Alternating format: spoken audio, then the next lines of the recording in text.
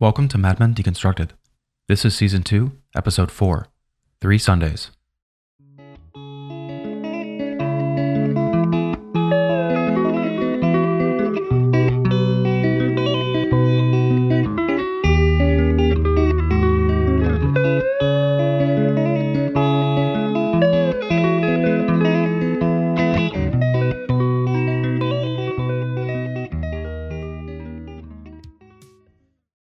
Throughout Season 2's initial episodes, Mad Men introduced new characters and conveyed the social unrest looming in early 1962.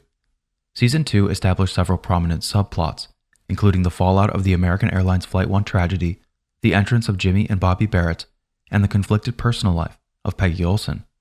But to this point, Mad Men hadn't tied these stories into a single, cohesive episode.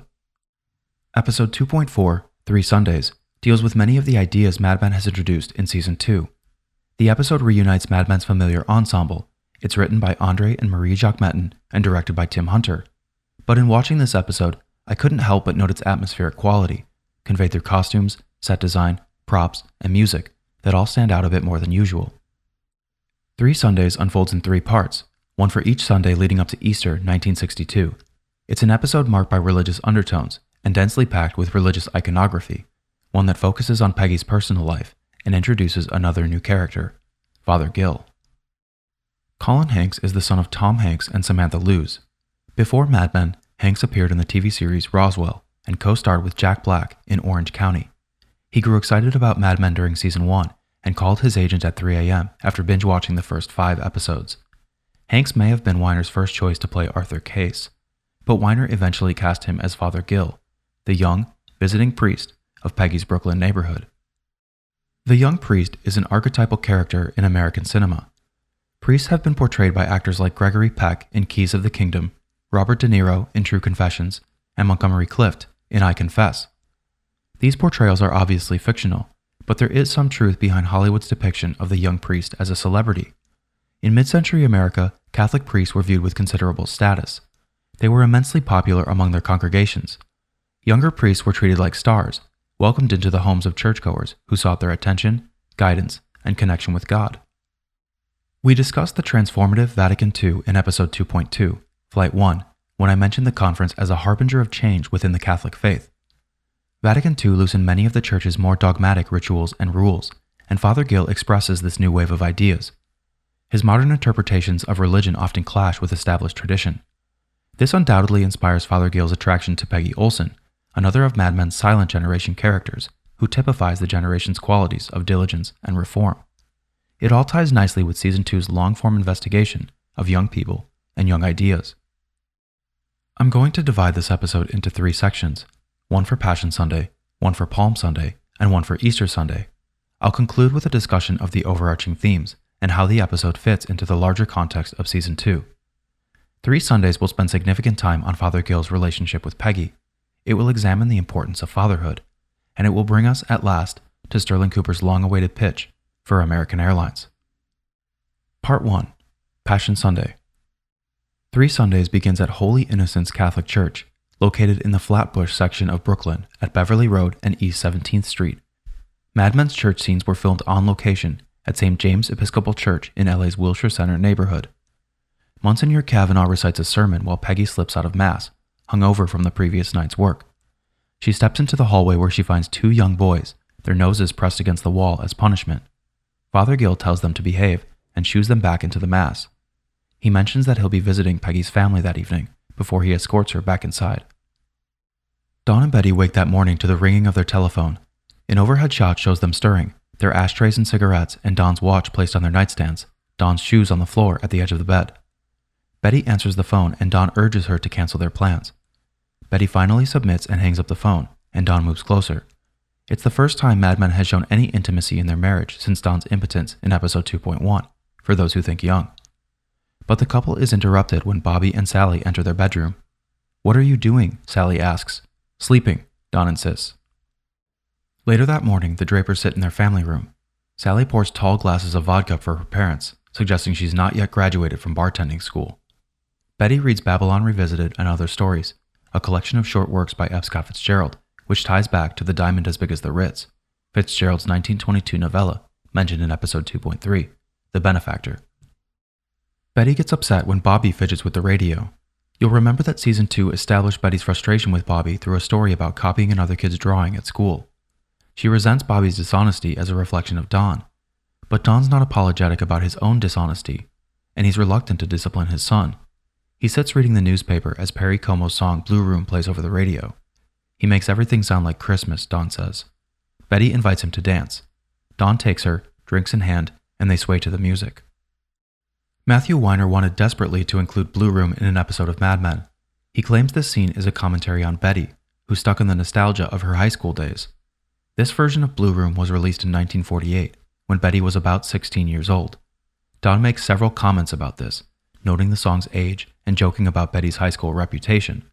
But the scene feels sentimental, like the loving couples depicted in Hollywood. The song's lyrics reveal a man's dream of being happily married. We'll have a blue room, a new room for two rooms, where every day's a holiday, because you're married to me. In Brooklyn, Father Gill stops by the Olsen household, greeted by Peggy's mother, Catherine, her sister, Anita, and their friend, Tootsie Yates.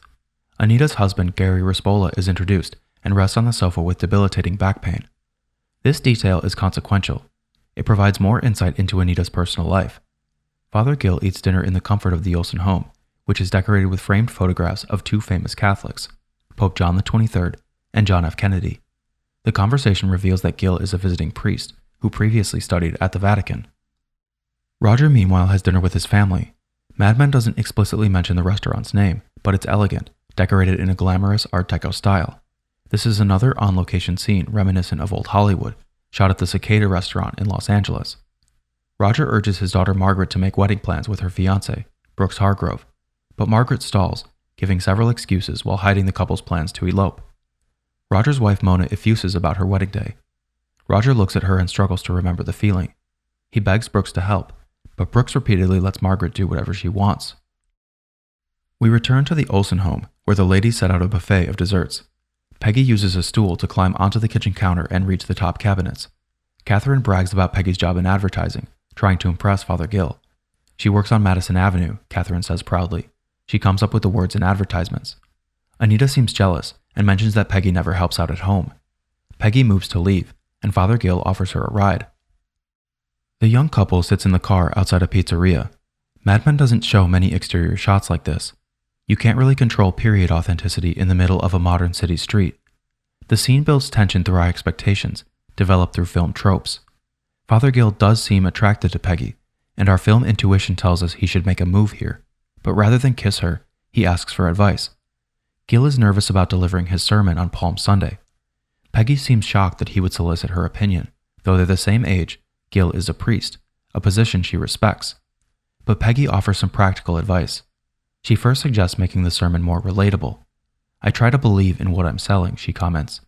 Try focusing on one person in the audience and speaking to them. Don and Betty stumble drunkenly into their bedroom, laughing as the kids play on their bed. Bobby jumps up and down and the bed frame breaks. Betty sends them to their rooms, but Sally complains that they haven't eaten dinner. Don says he'll take care of it, and Betty sits alone, frustrated. The story behind this scene comes from Sopranos producer Gianna Maria Smart, and the broken bed foreshadows the Drapers' fracturing household. The opening section of 3 Sundays portrays ideas of marriage and family, with little mention of advertising. While these scenes are hopeful, they each hint at some underlying conflict. The most obvious is Don and Betty's differing approaches to discipline. We sense that Bobby needs some kind of father figure in his life. But as Betty grows tired of Bobby's behavior, Don is reluctant to punish him. Peggy, meanwhile, is still caught between the worlds of Bay Ridge and Madison Avenue. She treads lightly in advising Father Gill, unsure of herself around a priest. But more significant is Peggy's sister Anita, who grows jealous of Peggy. We saw hints of this conflict in episode 2.2, Flight 1. Anita seems to embody Mad Men's previously voiced sentiment of, I'm here, I matter. She struggles to feel important, as Peggy attracts more attention from their mother and from Father Gill. Roger seems miserably bored with his family life. He struggles with his daughter, another child of Mad Men's younger generations, who appears to enjoy rebelling against her father. Margaret's engagement prompts Roger to reflect on his own marriage. Remember that Roger has played a minor role since episode 1.11, Indian Summer, when a second heart attack forced him to quit smoking and presumably to quit cheating on his wife. Throughout season 2, he desperately strives to recapture the feeling of youth. And as Mona describes their wedding day, Roger seems less infatuated with her than with the desire to feel young. When taken together, the 3 scenes in part 1 form a varied review of relationships. Mad Men peels back Don and Betty's idealized marriage, revealing their faults. Brooks and Margaret depict the carefree devotion of young love against Roger and Mona's fading romance. And Peggy seems drawn to Father Gill, a young man who respects her. Mad Men portrays these relationships as hopeful, but other feelings lurk too: boredom, desperation, and resentment, and we sense these feelings will betray the episode's hopeful beginning. Part 2, Palm Sunday. Part 2 opens the following Monday as Ken and Pete entertain a client over lunch. Actor Michael Dempsey plays Marty Hasselback, an executive with Gorton's Frozen Fish. Ken introduces Vicky, a young prostitute. When Roger appears, Vicky introduces herself as Mrs. Hasselback. Roger seems charmed and suggests he'd like to see her again. Bobby Barrett arrives unannounced at Don's office. "I have Mrs. Barrett outside your office," Joan says. "Should I send her in?" Don fumbles for words. "No, of course," he tells Joan. Bobby enters with a smile, a chic overcoat draped over her beige dress, accented by opulent gold jewelry and a gold turban hat. Mad Men isn't too subtle about showing her materialism through costume choices. Bobby sits down while Don pours her a drink. "I have an idea for a TV show," she starts. "Like Candid Camera, only with Jimmy as the host. And he's Jimmy. It's called Grin and Bear It." Don smiles at the idea. "It's derivative, with a twist," he says. They discuss pitching the series to ABC, but Don introduces a problem. The show creates a conflict with Jimmy's work for Utz. Bobby asks Don to resolve Jimmy's contractual issues, but Don is initially reluctant. Joan hears the latch of Don's office door as she sits outside. "I was thinking about how to avoid being bored of you," Bobby says. This line was the inspiration for the entire scene. Bobby kisses Don, but he pulls away, insisting he has work to do. "Bullshit," she responds. She stands in front of him and throws her coat on the floor at his feet. Roger finds Ken and Pete at the office laughing about their lunch with Marty Hasselback. He asks about Marty's wife, who Ken explains is a hired prostitute. This scene was inspired by a real-life story from the ad industry, when a senior executive mistook a hired girl for a client's wife. And it reveals a bit of Roger's age. His youthful lasciviousness has faded with time, and he's perhaps a bit less cool, a bit out of touch. "I have lots of numbers," Ken volunteers. Roger looks at him a bit disgusted and a bit impressed. He asks for Vicky's number and walks away. Don arrives home that evening greeted by Sally. "You need to shave," she observes. "You need to shave," Don responds. It's a funny exchange that reprises John Hamm's joke of repeating other characters' lines. "Bobby broke the record player," Betty remarks. She looks accusingly at Don, who marches up the stairs and into Bobby's room. "Mommy says you broke the record player," he scolds. "I believe her. Don't do it again." He walks downstairs and finds Betty standing at the landing, where she implores Don to be stricter. "Do you think you'd be the man you are today if your father didn't hit you?" Mad Men's irony kind of writes itself sometimes. I find this scene consequential both to Mad Men's social commentary and its examination of the Drapers' marriage. Hitting your children was common in the 60s. You'll remember Mad Men first portrayed this in episode 1.3, Marriage of Figaro, when the Drapers' neighbor Jack Farrelly slapped Carlton's son. Don, though, seems hesitant. As Betty says, he's kind on the inside, he's kind with the kids. Mad Men introduced Archibald Whitman in episode 1.8, The Hobo Code. The younger Dick seemed frightened of his father. I think Don's gentler temperament is a rejection of his own upbringing. We know that Don is motivated by powerful emotions connected to his own experiences. His past is painful, and he wants something different for his children, something better. But to Betty, Don's inaction represents a refusal to take responsibility. We've mentioned the association between Bobby's and Don's misbehavior. Betty sees Bobby as a reflection of his father, and when Don refuses to discipline him, Betty mistakes this as a lack of genuine remorse. Remember that Don hasn't openly admitted his unfaithfulness. Betty undoubtedly suspects him of continued affairs, and her anger over Don's parenting is directly related to the dishonesty in their marriage. We skip forward to the morning of Palm Sunday, April 15, 1962. Bobby stands in front of the stove where Dawn fries some pancakes. Betty enters wearing her nightgown, lugging Dawn's toolbox into the laundry room. It's clear that Dawn still hasn't fixed the bed. The phone rings and Dawn answers, accosted by Duck Phillips. He says American Airlines has moved the pitch to Friday. Left momentarily unattended, Bobby burns his chin on the hot griddle and whimpers in pain. Dawn immediately hangs up and finds him in Betty's arms. He needs to go to the emergency room, she cries. She tells Dawn to take Sally with him to the office. Dawn begrudgingly agrees as Sally claps with delight. Catherine Olson places palm branches throughout her home. Palms have been used across many cultures to represent triumph, peace, and eternal life. The Greeks associated the palm branch with Nike, the goddess of victory, and the Egyptians used palms in funeral processions. Early Christians adopted the palm as a symbol of Jesus' entry into Jerusalem, just days before his betrayal. Anita answers the door to find Father Gill. He's disappointed to learn that Peggy is at work. He hands Catherine a copy of his sermon. I felt like I was the only person you were talking to, she says. Father Gill has obviously taken Peggy's advice. When he leaves, Anita finally expresses her jealousy. She does whatever she feels like, Anita says of Peggy. Dawn leads Sally through Sterling Cooper's office as several young women observe them longingly. They find Joan at her desk, and Dawn asks her to babysit for the day. Joan seems less than thrilled. Later that day, Joan types at her desk while Sally makes conversation. You have big ones. My mommy has big ones too. And I'm going to have big ones when I grow up. Most of Sterling Cooper meets in the conference room, where Duck lays out his plan for the American Airlines pitch. This scene is incredibly detailed, the table littered with a mess of artwork, pencils, calendars, pamphlets, and other props. The characters are dressed in their weekend attire. Dawn wears a navy sweater and brown chinos. Pete sports a white sweater and some of the shortest shorts I've ever seen. Harry sits in the background. Why are you here? Duck asks. I'm the head of the television department, Harry responds. Duck wants to present several campaigns. He asks Dawn for a sneak peek, but Dawn refuses. He calls the creative team into his office, where he pores over the details of the rebranding effort, including Sal's artwork and Paul's in-flight menu. Sal seems overwhelmed throughout the meeting. Mad Men's crew was clearly in a rush to shoot this scene, and several parts would have been refilmed if they had more time. Clients don't like wiggle room, Dawn states. He wants to hone the pitch into a single idea. We've got a lot of bricks, he says, but I don't know what the building looks like. Roger is curiously absent from the American Airlines prep. Instead, he leads Vicky into a hotel room where they sit on the bed.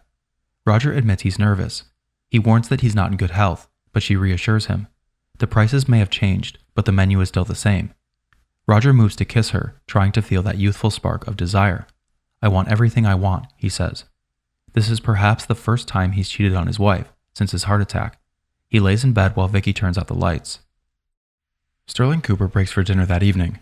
Several secretaries look jealously at Peggy, who eats while they stand waiting. We talked about Peggy's delicate position within the office in For Those Who Think Young.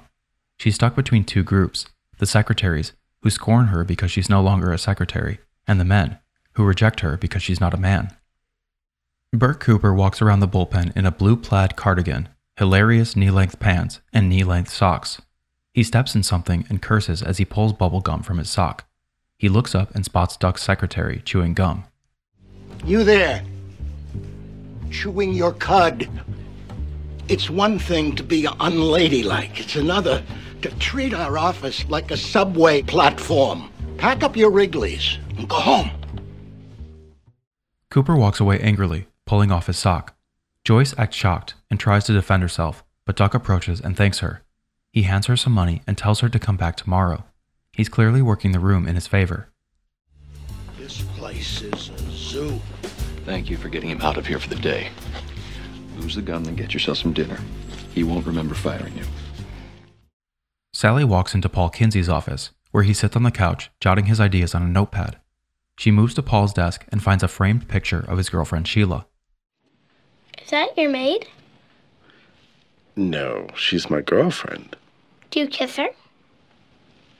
Sometimes. Do you lay on top of her? You know what, Sally? Your daddy's gonna be angry if I don't do my work. Don emerges from his office and stands in the bullpen, finally delivering his idea for the pitch. American Airlines is not about the past any more than America is.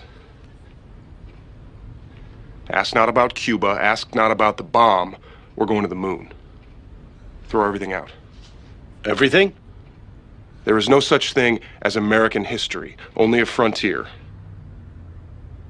That crash happened to somebody else. It's not about apologies for what happened. It's about those 7 men in the room on Friday and what airline they are going to be running. This is a fitting sentiment for Don, a man who often ignores the past and simply moves forward. Season 2 is less about Don's past identity, focusing instead on the collapse of his family life.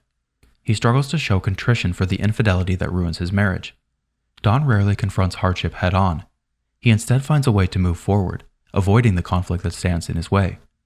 Remember that Don strives to control his story by ignoring whichever pieces of the past won't fit. And with this pitch to American, he suggests the airline take control of the narrative by ignoring the Flight 1 accident. Matthew Weiner has stated that this scene reflects the 60s fascination with public speaking that grew amidst the rise of JFK. Don's monologue grabs the office's attention. His confidence is magnetic, and he expresses a central part of himself. This idea is Don Draper. And I think we can learn something about authenticity in this scene, about the power of, as Peggy puts it, believing in what you're selling. Words become powerful when they're expressed with belief, and throughout this scene, Don's words are impactful. But despite the weight of Don's expression, Sal has no idea what he wants. Ken and Pete grow weary of his indecision. The secretaries realize they'll be working late. Sally, meanwhile, wanders around the office and notices a drink left unattended on someone's desk. She grabs the glass and hurries off. Roger and Vicky get dressed in their hotel room. He offers her a glass of champagne, but she mentions she has dinner plans. Roger is desperate to prolong their date and invites her to dinner himself. We sense that he's desperate for her companionship. Vicky suggests Lutece. She waxes romantically about the sound of taxis whooshing by in the rain. Roger drapes a coat over her shoulders, and they leave together. Sally lays passed out on the sofa that evening. You know she's making more than all of us, Joan says, exhausted with managing the chaos of Don's personal life. Don grabs Sally on his way out. The empty glass of whiskey falls from her hand, and Don notices it on the floor. Thanks for watching her, he says scornfully. The books of Matthew, Mark, Luke, and John are known to Christianity as the Gospels. The Gospel of John is often referred to as the Book of Signs. It depicts 7 signs or miracles performed by Jesus before his triumphal entry into Jerusalem on Palm Sunday. The last of these signs is the raising of Lazarus. When he had said this, Jesus called in a loud voice, "Lazarus, come out." The dead man came out, his hands and feet wrapped with strips of linen, and a cloth around his face. Lazarus, of course, is symbolically linked with American Airlines. The airline's reputation is in shambles after the Flight 1 crash. Sterling Cooper has courted their business since episode 2.2 through Duck's connection with Shel Keneally, and Don's responsible for resurrecting their struggling brand. He enters the bullpen triumphantly, re-envisioning the airline in a powerful monologue. Flight 1, to Don, belongs to the past. American Airlines can still be redeemed. But Don's creative revelations inspire doubt and even jealousy from several Mad Men characters. Sal struggles to understand what Don is saying. Paul is hesitant to throw away work. Ken and Pete bemoan Don's indecision. And Joan becomes utterly disinterested in babysitting his life. Amidst the American Airlines prep, Part 2 also portrays Sally's exposure to adulthood. 3 Sundays depicts her perhaps too mature ideas throughout these office scenes. She offhandedly remarks about Joan's breasts. She talks with Paul about race and sex. Her "do you lay on top of her" question directly referencing intimacy she's witnessed between Don and Betty. And left unattended, she passes out after drinking a glass of whiskey. Though she's just 8 years old, Sally reveals a lot of adult behavior. Season 1 portrayed Don as a largely uninvolved father. Season 2 shows his increased involvement in Sally's life. Betty, meanwhile, is distracted by her own interests. We sense that these forces, Don's more mature influence and Betty's inattention, push Sally towards independence and more adult behaviors. There is an undeniable social commentary in Mad Men's portrayal of Sally Draper. She is the embodiment of the baby boomer generation that grew up amidst the turmoil of the 60s and would eventually fight the Vietnam War. This is a generation raised in confusion amidst the redefining of social paradigms, and through Sally, Mad Men shows the loss of innocence for this generation's youth. But as Sally stretches forward toward adulthood, Roger reaches back to feel that familiar spark of youth. He sleeps with Vicky to rekindle the romance that's faded from his life. This is a brilliant comparison that bridges Mad Men's generations of characters. Roger's innocence lost to memory, while Sally matures in front of us.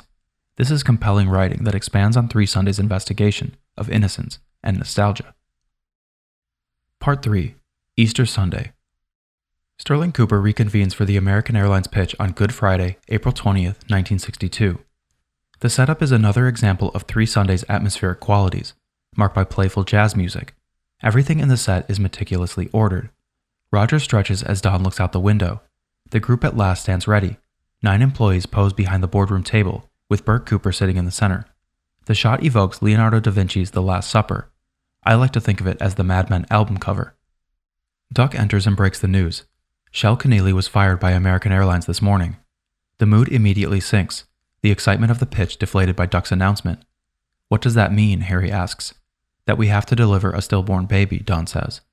Pitching accounts is about connections, and at a moment's notice, with one firing, Sterling Cooper's pursuit of American Airlines has been ended. The American Airlines pitch isn't shown in 3 Sundays, a decision Matthew Weiner weighed heavily. He claims he's proud of the result, and I think the choice to withhold the pitch was smart. After Keneally's firing, the meeting is no longer consequential, and we're almost more fascinated by the allure of things unseen. Don, Duck, and Roger linger in the conference room later that day. No regrets, fellas, Duck reassures. We were in it. That's the important thing. Don shoves a binder full of work at him that reads, Prepared for Shel Keneally of American Airlines. Duck leaves Don and Roger to talk alone. He was hired to bring in new business, Don reminds, not lose old business. But Roger reminds Don that this is how the ad business works. Sterling Cooper has to give up smaller clients to have a chance at the big brands. Old business is old business, he says. Roger's still riding the high of cheating on his wife with another woman. Sometimes it doesn't work out, but don't you love the chase? Anita Olsen sits in the seclusion of a confession booth that Friday. This scene is dramatically underexposed, with lots of darkness in the frame. Mad Men's crew labored to build the confessional, which feels both intimate and foreboding. Father Gill listens as Anita confesses her guilt. She's jealous of all the attention Peggy receives. What about my problems, Father? Anita pleads.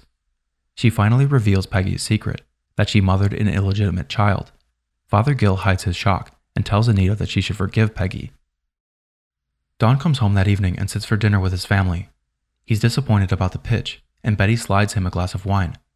Bobby knocks over a drink with his toy robot, and Betty implores Don to do something. He reaches across the table, grabs the robot, and throws it across the kitchen. Betty turns in shock as it shatters to pieces against the kitchen wall. Sally and Bobby are frightened. Is that what you wanted? Don asks as he gets up and walks out. Betty rushes after him, and 8-year-old Sally moves to clean up the mess. Betty follows Don upstairs and into the bedroom.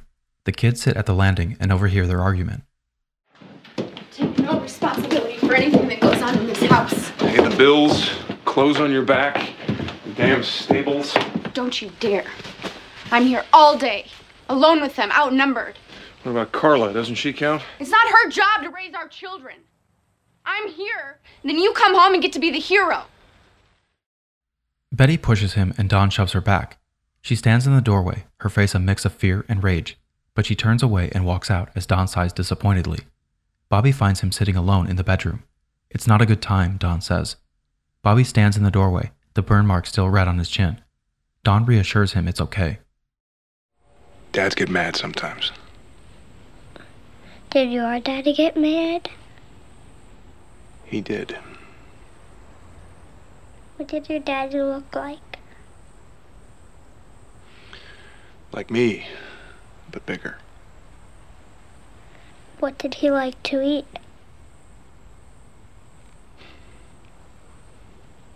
Ham. And this candy. It tasted like violets. In a beautiful purple and silver package. There's a stunning emotional contrast in this scene between Bobby's innocent apology and Don's conflicted remorse. The scene confronts Don's guilt over his inability to be a good father, as Don considers his own father's influence on his life. Mad Men has previously portrayed Don as fearful of his father, a harsh, judgmental man. But through his memories, Don begins to realize that he is just like his father, and confronted with Bobby's childlike innocence, Don makes no attempt to hide his past. What did he do? I told you he was a farmer.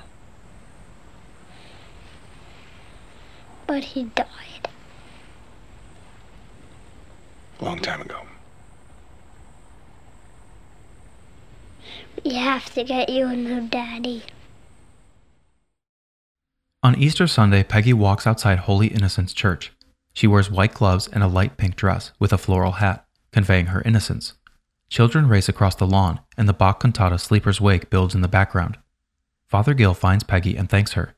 He wishes Peggy a happy Easter and hands her an Easter egg. For the little one, he says, as he walks away, and Peggy looks around distrustingly. 3 Sundays concludes over Easter weekend in several scenes draped in religious symbolism. Part 3 begins on Good Friday with an image reminiscent of the Last Supper that foreshadows the death of the American Airlines deal. This has obvious consequences for Duck Phillips. The events of 3 Sundays erode any confidence in Duck's unfulfilled promises. Remember that Don eagerly hired Duck in episode 1.12, Nixon vs. Kennedy. In just a few episodes, and no more than 18 months, his excitement has turned bitter. The idealization of the Drapers' marriage has also faded. Mad Men instead portrays the reality of a family falling apart. Betty struggles with resentment due to Don's inattention. Don spends more time alone as Betty fails to connect with him emotionally. These are two people so consumed with their own lives and problems that they fail to empathize with each other. Betty ignores the overwhelming tension of Don's work, and Don dismisses any of Betty's pleas for help with the kids. Resentment is one of 3 Sundays' prominent themes, echoed by Anita's question, "What about me, Father?" The question seems superficially similar to Peggy's, "Why do good people get hurt?" from a scene in Nixon vs. Kennedy. But while Peggy stands up for others, Anita's pleas are self-serving. Anita is a dutiful Catholic. She follows the rules and attends to her family, but she's not rewarded with love and praise. At a glance, this does seem unfair. Why does Peggy attract everyone's love? Doesn't she make a lot of mistakes? This reminds me of the parable of the prodigal son, another Bible story about jealousy and rebirth. A father has 2 sons. The older son serves his father responsibly. The younger son leaves home and squanders his inheritance. After many years, the younger son returns, and his father is overjoyed. The older son grows jealous, but the father says, "We should make merry and be glad, for this thy brother was dead, and is alive again, and was lost, and is found." Season 1 showed Peggy struggling to fit into the world of Madison Avenue. She leaves home seemingly unprepared for the world's cruelty. In Season 2, she seeks her family's support as she deals with the shame of her illegitimate child. While Anita grows to resent her, Father Gill suggests Peggy can still be saved. The Easter egg he gives her is another religious symbol, one rooted all the way back in Mesopotamia, where early Christians adopted the practice of decorating eggs to symbolize the tomb of Jesus, the resurrection, and redemption. Mad Men initially considered developing a relationship between Peggy and Father Gill, but I think the choice to avoid this story makes Father Gill more believable. He is, after all, a priest with sworn vows of celibacy, and his interest in Peggy is motivated by redemption. Remember that despite his youth, Father Gill is still a man of religion.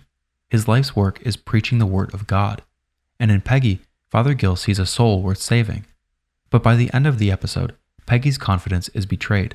Her Brooklyn community is no longer a place of safety, and she associates the church more with judgment than with redemption. After an episode like The Benefactor with such a focused story, 3 Sundays feels more far-reaching, touching most of Mad Men's cast and picking up many of Season 2's established storylines. The episode examines the Drapers' failing marriage amidst Roger's infidelity. It wraps up the Flight 1 disaster, leaving Don and Duck at odds. And it explores the idea of innocence through characters like Bobby, Peggy, and Sally. I've by now beaten to death Mad Men's success as a show rooted in thematic concepts. Perhaps no episode shows this better than 3 Sundays. There are more characters and stories in this episode than anything we've seen in Season 2, and each gets very little time on screen. It would be easy for this episode to feel disconnected or superficial, but 3 Sundays uses these fleeting moments to build its themes gradually, crafting deep investigations of resentment and innocence and nostalgia. Resentment is explored most obviously through Betty and Anita, and their characterization in 3 Sundays reminds me of the Gospel's portrayal of the Pharisees. The Pharisees were a religious group that preached strict adherence to written and traditional laws. They believed all Jewish people should act as priests. In the Gospels, Jesus has several confrontations with Pharisees, who are depicted as rigid and unempathetic. I think Mad Men draws this comparison intentionally, showing how resentment grows from a lack of understanding for others. A relationship between innocence and fatherhood is repeatedly studied throughout 3 Sundays' sweeping narrative. Mad Men more closely examines Don's influence on both of his children. Don reflects on this and remembers his own father. We see Roger at dinner with his daughter Margaret, and Father Gil has a significant role throughout the episode. We even sense that Peggy struggles with her father's absence. Amidst all the religious imagery, I think Mad Men makes a statement that we need our fathers as a guiding, accepting voice in our lives. The strongest moments in 3 Sundays involve fatherly reassurance. But 3 Sundays also shows poignant moments of nostalgia. It's a study in contrast, with characters reaching in opposite directions. Peggy and Sally increasingly exposed to the world, while Roger and even Don look longingly on the past. I think Mad Men expresses a melancholy truth here, that we can't see our youth fading or our innocence passing us by, that perhaps more of the world lays in front of us as children, while as adults, we're left to look back at the lives we've left behind. It reminds me of something Don said in For Those Who Think Young. Young people don't know anything, especially that they're young. Along with its thematic interpretations, 3 Sundays reveals more about the 60s cultural notions around youth. We're venturing into an era of counterculture, an era that will divide generations. But I want to give Mad Men's examination of generational differences a full treatment, and this episode is already getting way too long for that. So I'm going to leave the topic for one of this season's bonus episodes. Trust me when I say, it will be worth the wait. This episode was submitted to the Academy of Television Arts and Sciences for Mad Men's Emmy Award nomination for Season 2. It's one of my favorites from Season 2, rich in subtext and themes. There are a few notable stories I've glossed over in my review. Joan's growing frustration as Don's secretary, and Don's continued involvement with Bobby Barrett. And I've done this intentionally, because these stories will drive our next episode, The New Girl, a review of the women, past, present, and future, in Don's life.